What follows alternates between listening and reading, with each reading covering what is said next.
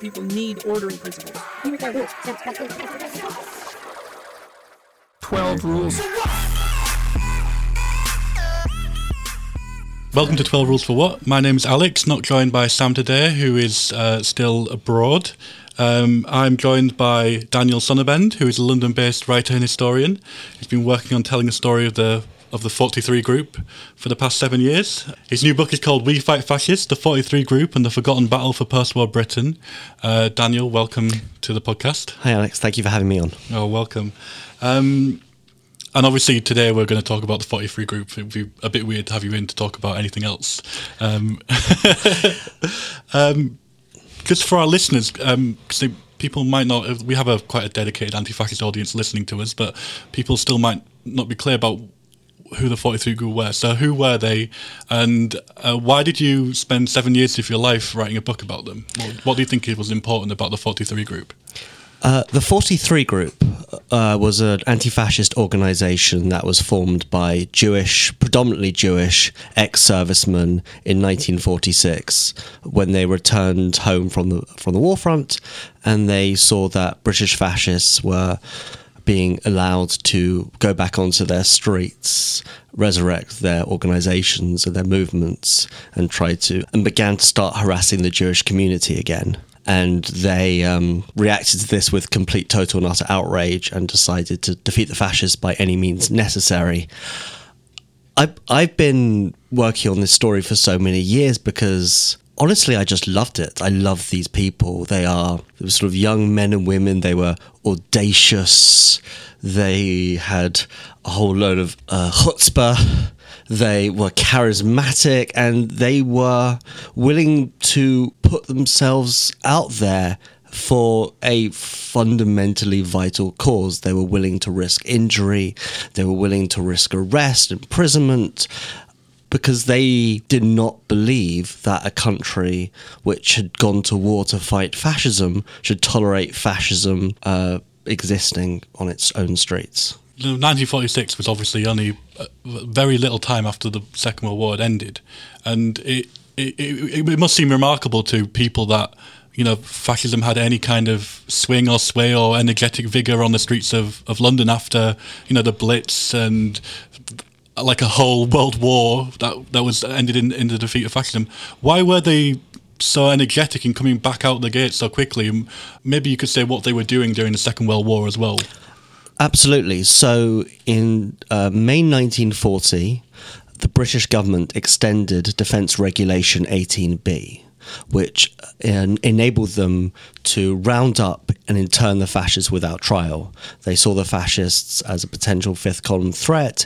If the Nazis launched a successful invasion of the British mainland, they saw the fascists as potentially undermining morale in the war effort, and they believed that it would be far safer to keep all the fascists interned. Over 1,000 fascists were interned at the height of 18B, and they were held in various camps around the country. The largest was on the Isle of Man. What the British government was not interested in doing was re-educating the fascists. And so the fascists were all basically put in these camps together with only each other for company. And this stoked the fires of their zealotry, and they only became more committed, more dedicated, and their anti-Semitism and their hatred of Jews only grew, because who else could be blamed for their current predicament than the Jews? So when they emerged, they emerged even more zealous and even more rabid than they had been when they went in. And the other thing about having this 18B status was that it was a mark against you. So many people would shun you. And so the fascists really only had, plenty of fascists only really had each other for company. Mm-hmm. So for many of them, there was no other option other than sort of going back into their old ways. And, you know, they believed that, I don't think they saw the fascist momentum necessarily having come to an end. They didn't realise that the country has in some way turned against fascism, because in many ways it hadn't.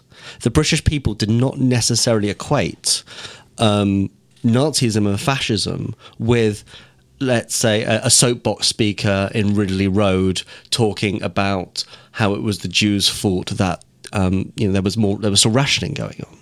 There was a difference, or they saw a difference, or they didn't see the similarity between necessarily Nazism and what the British fascists were saying.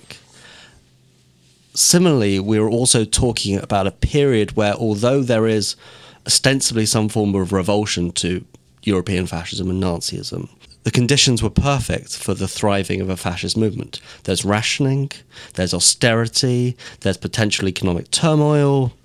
The winter of 1947 is one of the bitterest in decades. The conditions are miserable. Then you also have events in Palestine where the British military are fighting Jewish paramilitaries. That's only leading to an inflaming of anti-Semitism. So all the conditions are there for the fascists to succeed. On top of that, the British public did not see a connection between being anti-fascist and being anti-Nazi and not being anti-Semitic. Right. Britain did not go to war to stop the Nazis' anti-Semitic policies. There was no need to lose your anti-Semitism. So the fascist anti-Semitism did not revolt, did not make the British public recoil in the ways we might think it did. And I guess some of the fascist activists that weren't interned obviously fought in the war as well, and with decorated war heroes to some extent. So, yeah. And also I would add on to your kind of list of conditions that there was a bunch of young men who were demobbed from the military and coming back to poor prospects who had this kind of camaraderie and fighting kind of spirit in the war, and now were back on the streets of Britain without much to do, I guess, is another factor. Absolutely. And you also have all the young people who, grew up during the time of the Blitz, which is a period of excitement and a period of danger, and you're playing on all these bomb sites, and then the peace becomes boring. So when the fascists, in particular an organisation called the British League of Ex-Servicemen and Women, begin holding meetings in East London around areas like Ridley Road in Dalston, and these start attracting very large crowds, they're attracting hundreds and hundreds and hundreds of young people who just are looking for a bit of action. So certainly there's this sort of, it's providing an outlet for lots of different people. I'm interested in the role that Oswald Mosley played in this new fascist coming out of internment camps, because obviously he was the central figure of pre-war British fascism. Was he like eager to get into the fray? I mean, he was like a rich guy, he was an aristocrat, he had country houses all over the place, or was he, what was his kind of attitude towards a new kind of British fascism? Oswald Mosley is released from internment in November 1943 under very strict conditions. He's released because of health reasons. There's a fear he might die in prison. They don't want to make a martyr of him, but they release him, and he's not allowed to have any communication with his former colleagues. He's not allowed to print, he's not allowed to publish. But he begins to slowly make contact with people on the outside. In May 1945, these restrictions are lifted. He calls his closest lieutenants to his Dolphin Square flat in Pimlico, and he tells them that he is going to retire. The time is not yet right for the fascists to come back into the open, or for him to come back into the open. An election has just been called. He knows he doesn't have the time to mobilise politically to have any success in the election. So he decides it is best for him to retire, to farm pigs, to think, and to write. So he very much pulls back, but he's very much operating from the shadows.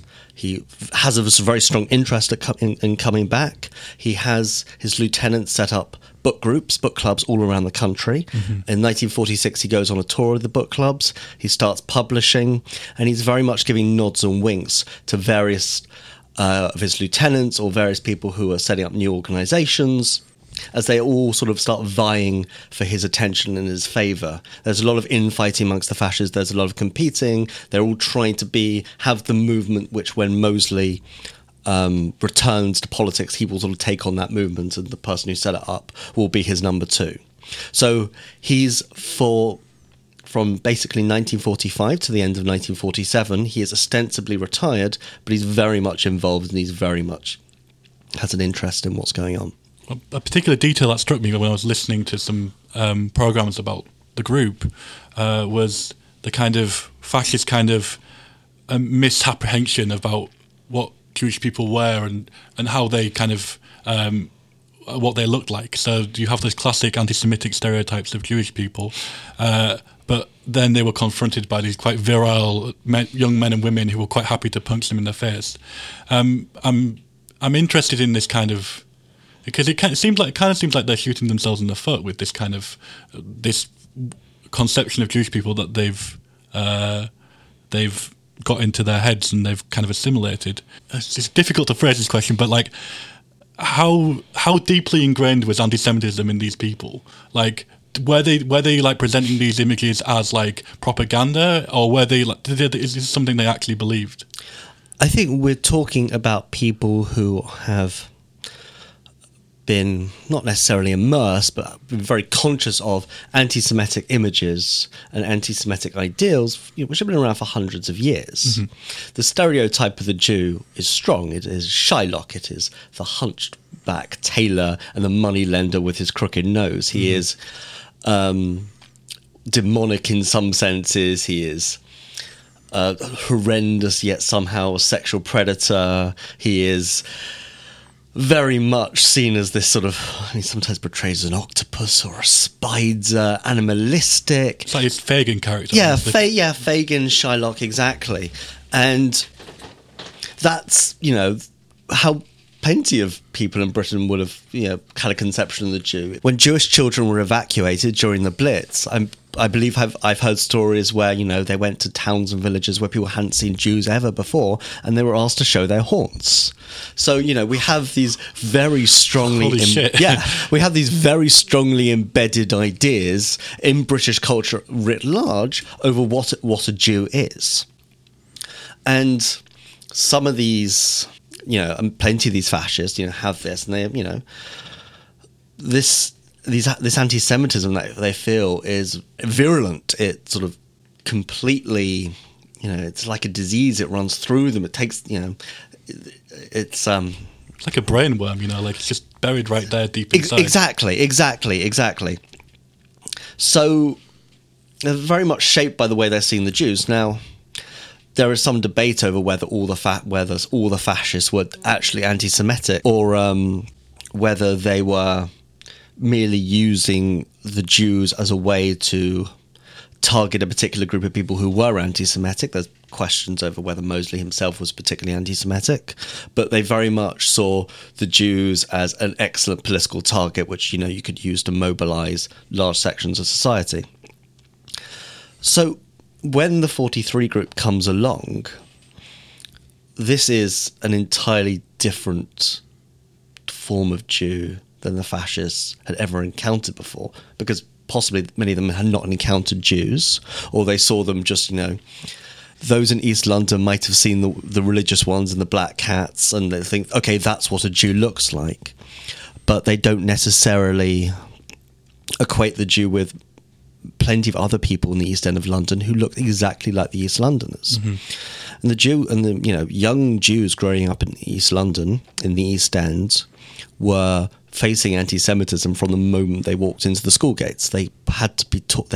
They grew up fighting. Some of the best boxers in Britain in this period, in the 1930s and 40s, were Jewish. They were boxers, they were martial artists, they were wrestlers. These were tough people because you had to be tough in order to survive.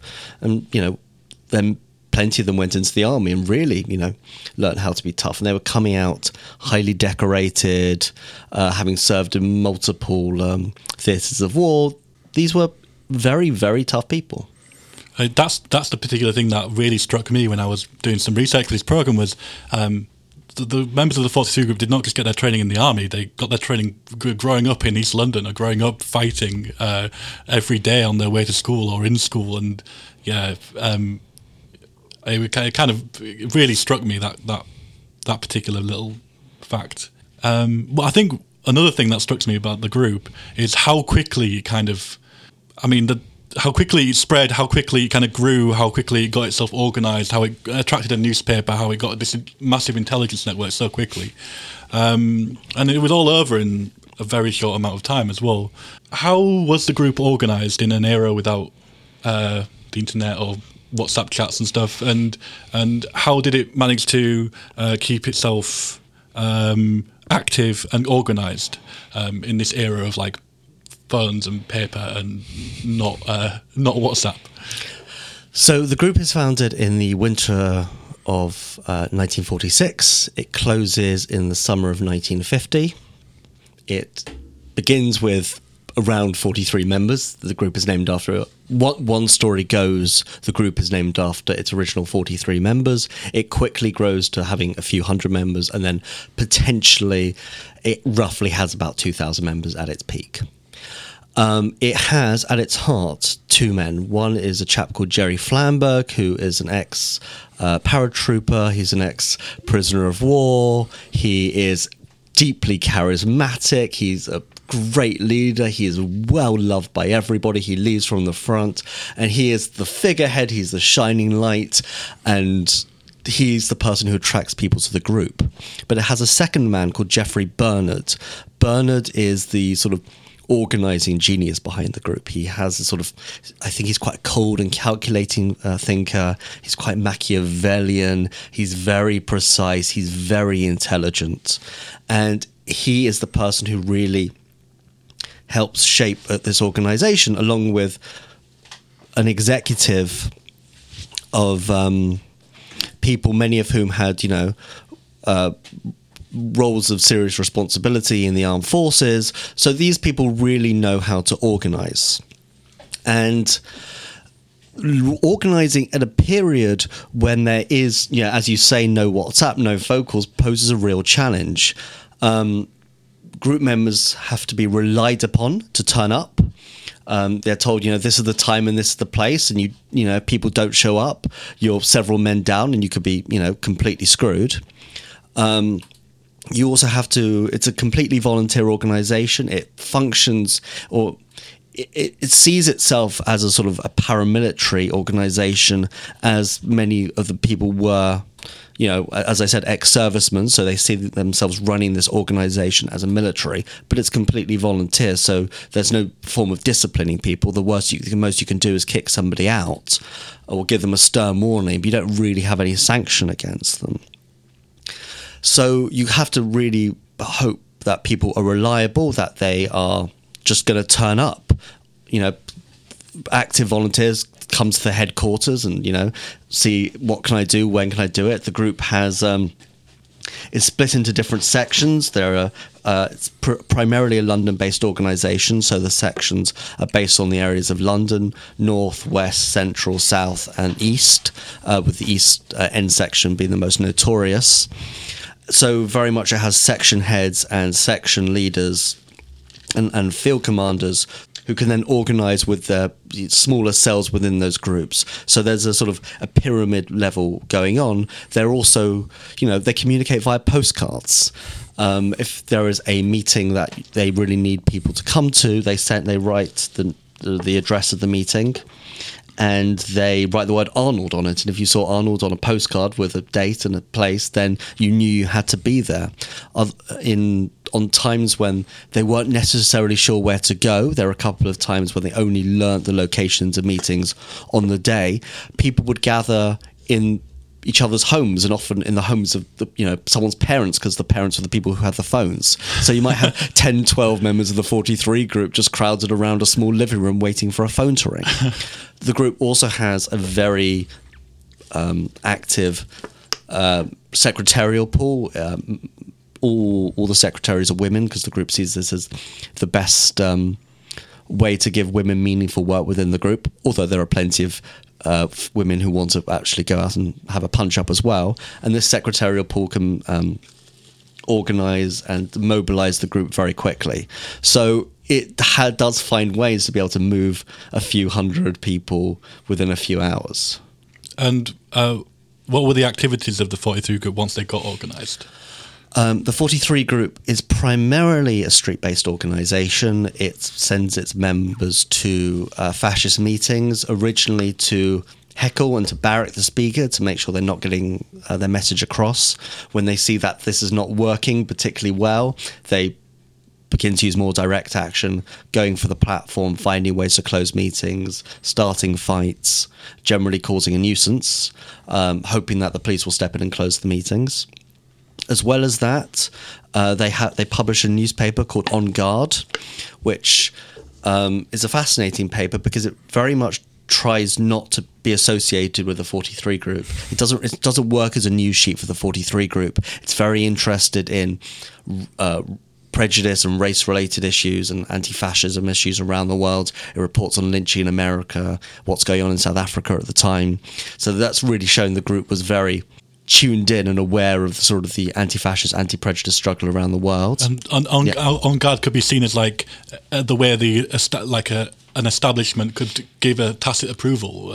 You got people like Labour MPs writing into the paper and certain Church of England figures as well, I think. And that's a really interesting outlet for that kind of section of society. Absolutely. I mean, On Guard also contains a feature on one issue of from Paul Robeson, the African-American singer and activist. And it is very much, when the 43 group puts its address up, it puts its address on Guard when it begins to hold political meetings. It holds meetings under the aegis of On Guard. It very much gives it an air of respectability.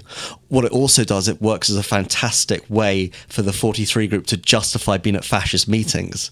Because if they turn up at a fascist, if someone from Edgware turns up at a fascist meeting in Bethnal Green, the police could say, "What are you doing here? You're just here to make trouble." But if they came with a stack of On Guards, they could say, "Well, we're here to, sell this newspaper. We're just exercising our freedom of speech like they are." So it's a really excellent weapon for the group. As well as On Guard, they also have a very effective intelligence operation using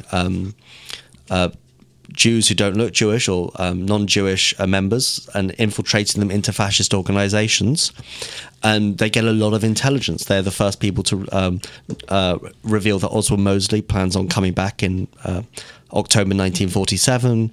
They uncover a plan of the fascists to print and publish and sell a fascist newspaper in Germany, which is against the law. And they pass it on to the Foreign Office, and the Foreign Office gets that banned. They run a very effective intelligence operation. And the 43 group are also active in lobbying and trying to change the way the Jewish community responds to fascists. They believe that the position of the Jewish community is too passive. The establishment is only willing to either lobby or debate. They're not willing to take the fascists on. So they're forever advocating for the Jewish community to be more active in defending the fascists and taking the fight to them. It's an interesting thing you raised up at the end. What were the main Jewish groups who were also in that kind of anti-fascist activist remit? And you've already kind of briefly discussed it as well, but what was their view of the 43 group and what it was doing? So the main organisation, the main establishment organisation was called the Jewish Defence Committee for the Board of Deputies.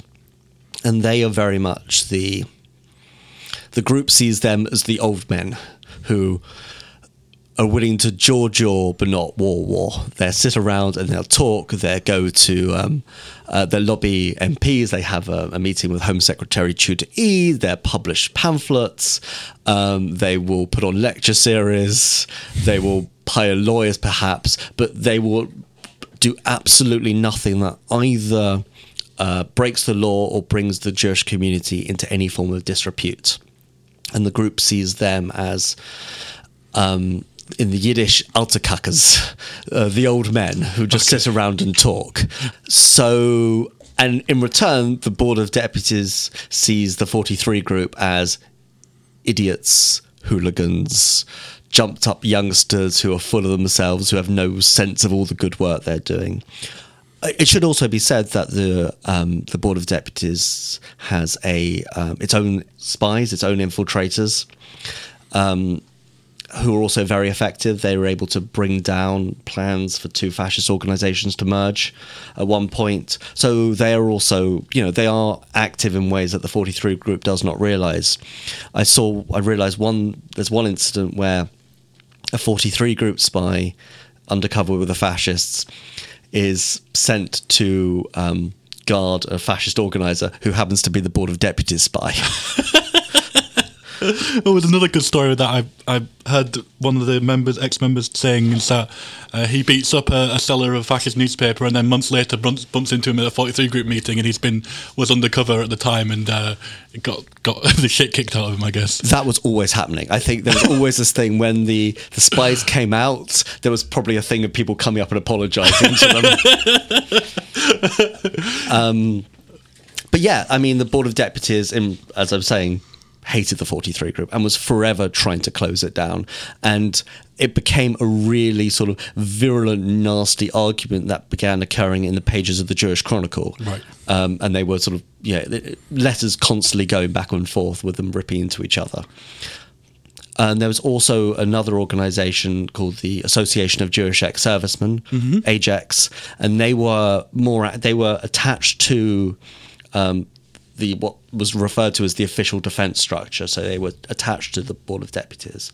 They represented the Jewish ex-servicemen.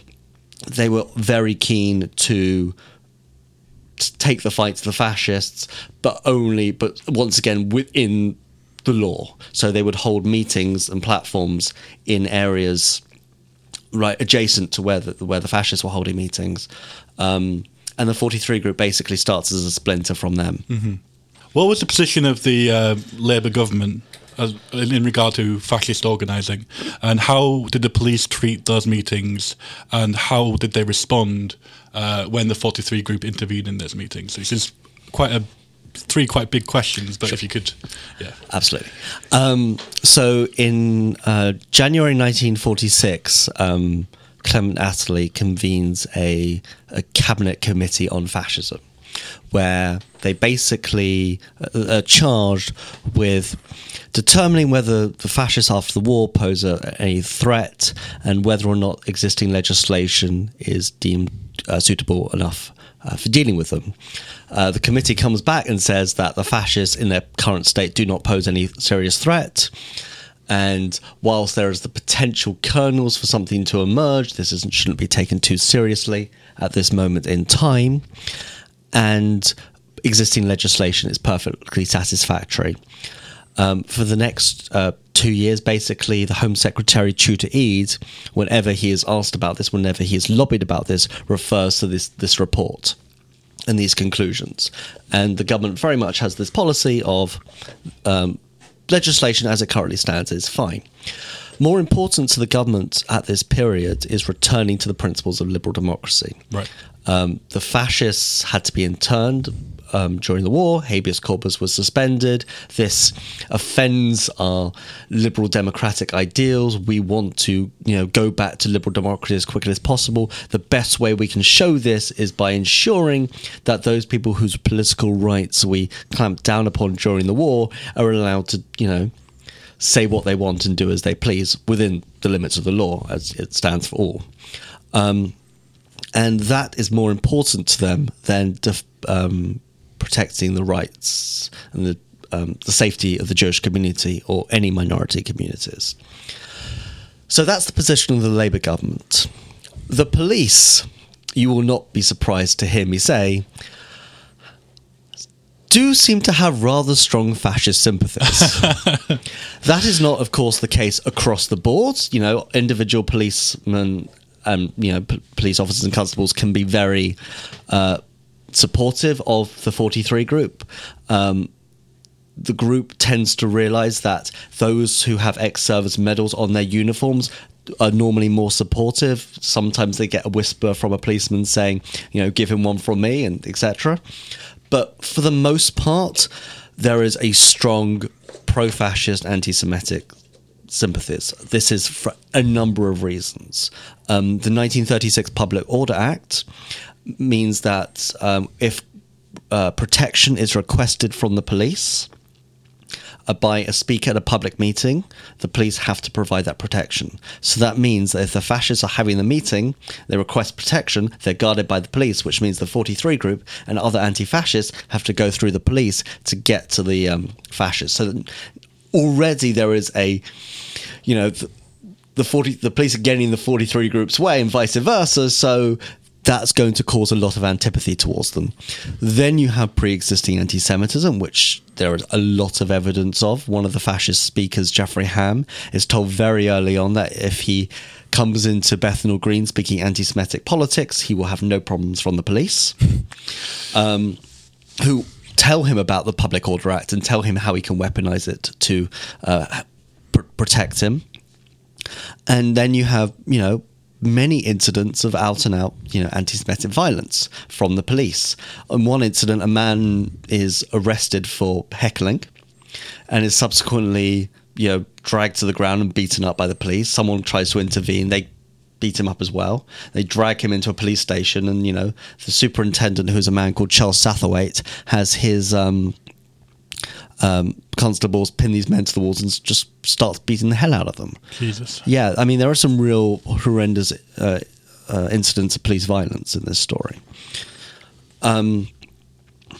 So there is anti-Semitism as a very strong reason for why the police are acting as they do. There is also the fact that the police cannot tell the communists in the 43 group apart. The Communist Party is also very active around this period, especially in the summer of 1947, when the most heaviest violence was. And quite often the communists and the Jews and the 43 group look the same because, of course, many members of the Communist Party are Jewish. Brothers might, one brother might be in the group, one brother might be in the Communist Party. There were members of the Communist Party who became members of the group. So they look the same. So the police don't really know who is who, and they just sort of see them all, as just communist agitators. So just going off that, it's interesting how the Public Order Act, nominally brought into against the fascists in the 1930s, is now being retooled to help them in the 1940s. Well, right from the outset, in 1936, once they were told they could not steward their own meetings, which is what the Public Order Act says, they have to rely on the police, and they become much more friendly with the police. Right. And it's interesting as well that all these kind of the ban on public uniforms just meant that they kind of all dressed very similarly to give themselves a paramilitary look. Absolutely. Just looking outside of London for a second, because you said the group was most active in London, but there were kind of group activities outside of London. Where was the main kind of outside of London 43 group active? So they had regional branches in Leeds, in Newcastle. In Newcastle, there was an already existing Jewish anti-fascist organisation which renamed itself the 43 Group.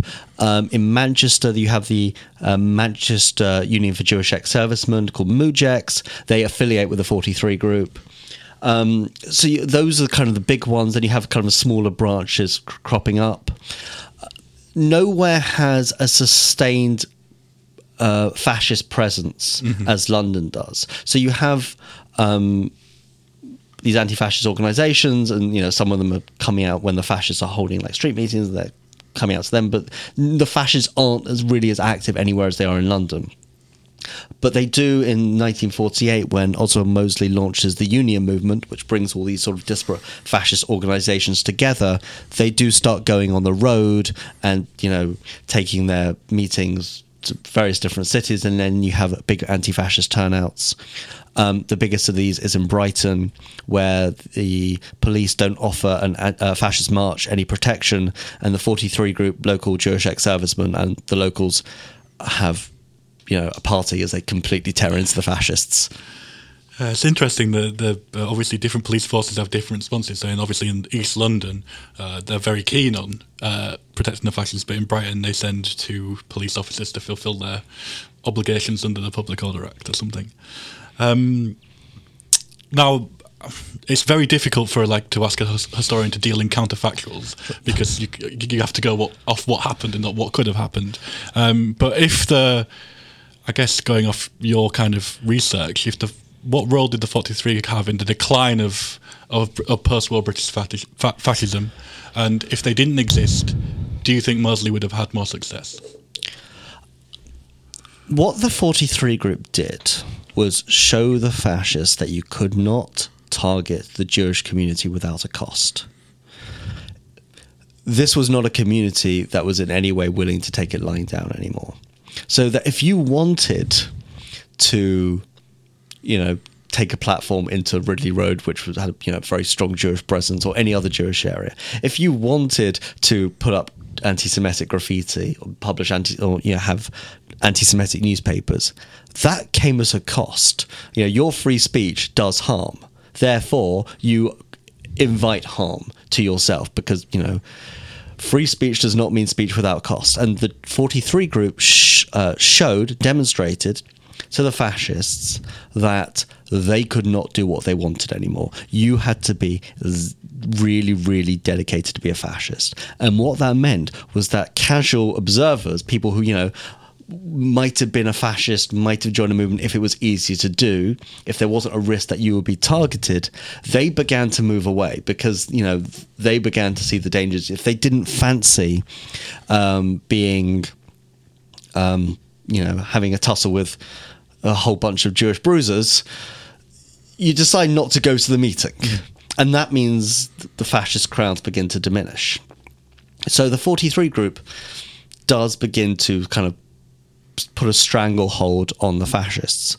Now, there is an argument that had the 43 group not turned up, not smashed into the fascists, the post-war fascist attempts at revival would not have received the press they did. They, in the summer of 1947, it became a national story with the Battle of Ridley Road, and that brought thousands of people to their meetings. But publicity for the fascists is not necessarily a bad thing if it's the wrong sort of publicity. Mm-hmm. They were very much trying to legitimize themselves once again. So by associating with them with street violence, you're completely undercutting any claim they could make that they could lead responsibly in a time of crisis, which is what Mosley would have liked people to see of him, or to think of him as a responsible leader in a time of crisis.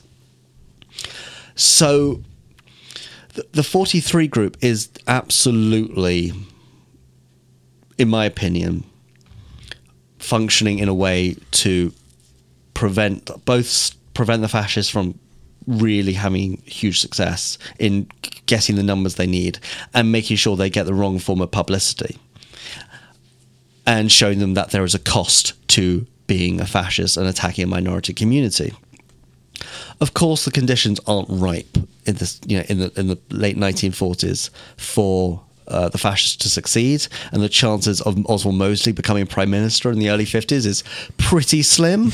But had it not been for the 43 group, Mosley could have stayed in Britain. He goes to France and Ireland in 1951 and is basically out the country for the next 10 years.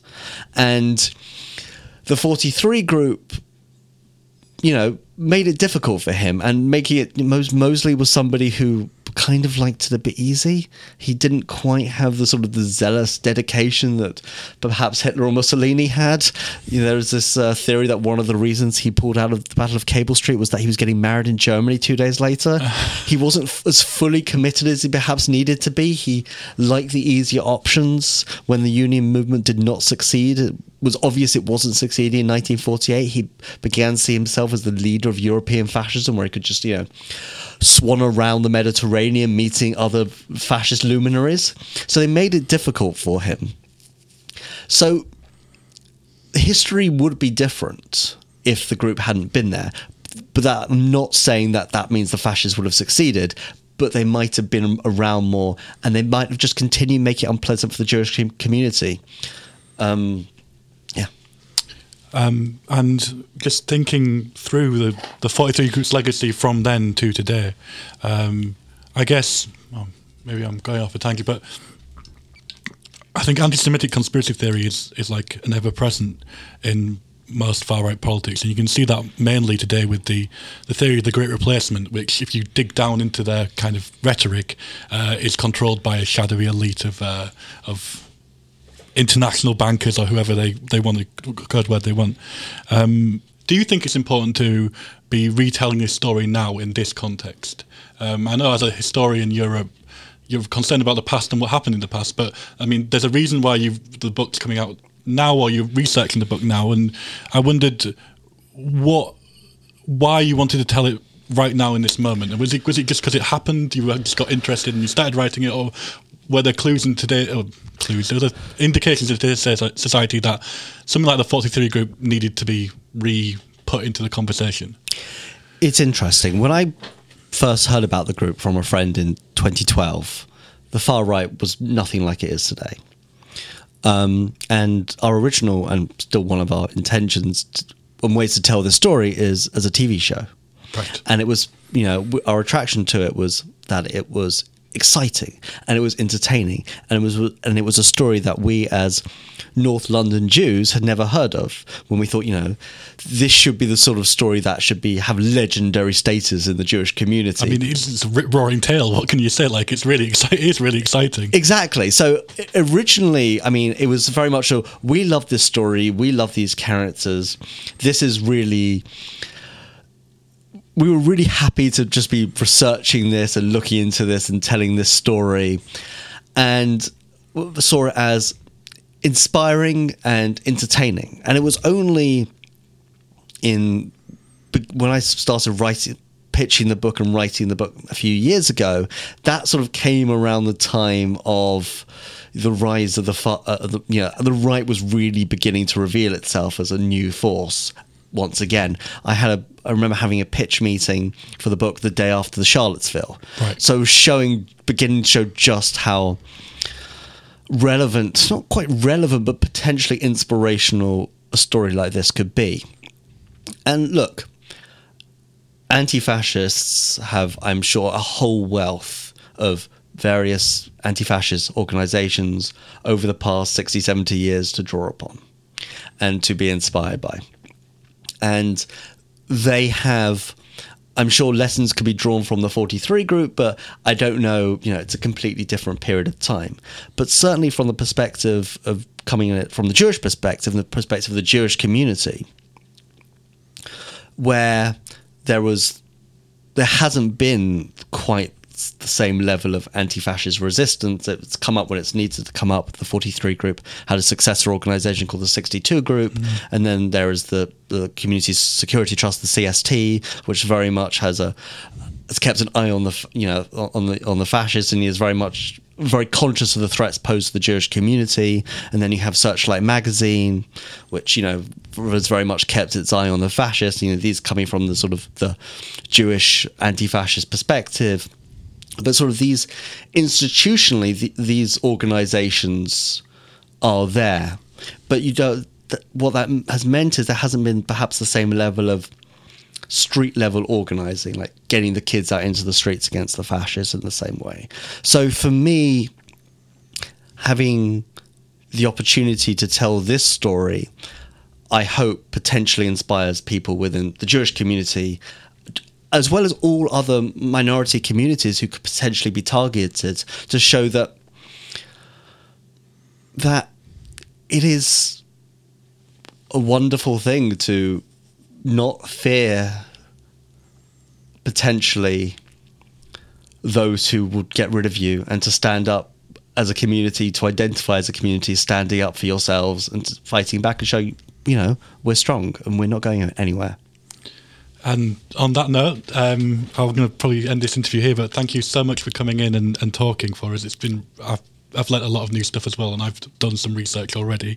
The book is called We Fight Fascists, and it is available from Verso Books, and every single good bookshop, or every good bookshop has to have this book, basically. And I'm really looking forward to reading it as well. I will be at the Jewish Book Week on the 1st of March. Which is where, in London? In London. Jewish Book Week in London, at King's Place on the 1st of March, where I'll be on stage with some of the members of the 43 group. Oh, exciting. I'll make sure I'll get a ticket for that instead of it being sold out. Thank you for listening. If you want to support the podcast, you can give us money on our Patreon, which is patreon.com/12 rules for what. I don't usually do this bit, so it's a bit of a different one. You can also follow our Twitter, which is at 12 rules for what on Twitter. We tweet out all our episodes, and you can interact with us, and we will eventually get back to you. Other than that, thank you for listening, and goodbye. 12 rules.